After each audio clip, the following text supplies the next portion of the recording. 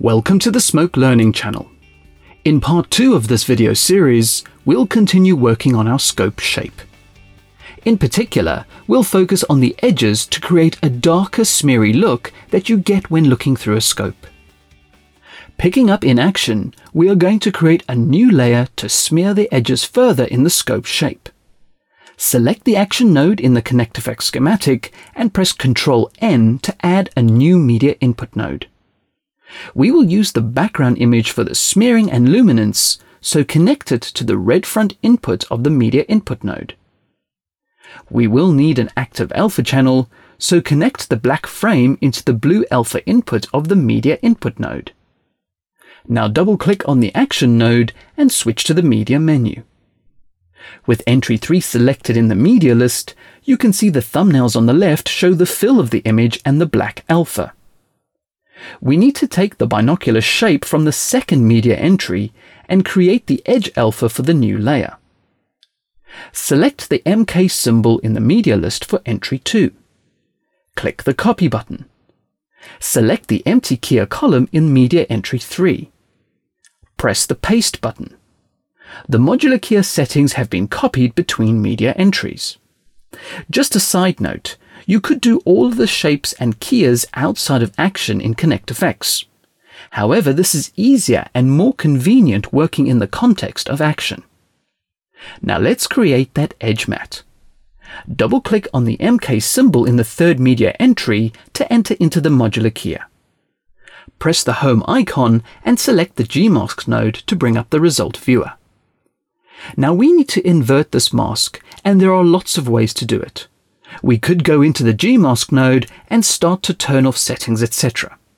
But the quickest way is just to locate the negative node in the node bin and drag it into the connection, and that is it. To create the edge matte, hover over the node bin and press M for the matte edge node.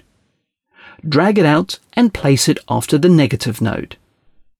Double-click the node to see its controls. Enable the Edges button and we get the starting point for an edge matte. Switch the Edges mode from Basic to Advanced. Now all I want to do is affect the inner edge of the alpha. So disable Proportional and set the outer edge to 0 and the inner edge to 5. To thicken the edge a bit more, set the inner and outer softness to 0.3. That's still not soft enough. Enable the Blur button. Set the blur to 15. That's much better. However, the blur is diffusing the white color, so now it's too dark. That is not a problem. Drag the middle of the matte luminance curve up to the top and it will boost the matte luminance. So this is a good-looking edge that we can use. Exiting the modular keyer and looking at the action result, you can see that there is quite a pleasant smearing on the edges of the scope. You can tweak this more if you want, but this simulates bleeding of light and color. To further tweak the edges, we will color correct them.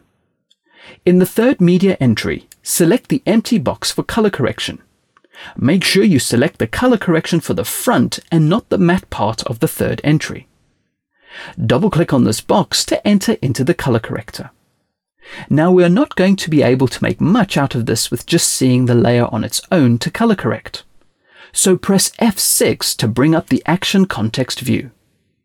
Now we will see how the grade will impact the whole composite. Now this is a place where you can experiment loads with settings.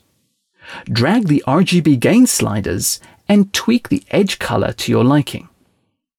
You can take as long as you like, but when you're done, exit the color corrector back to action.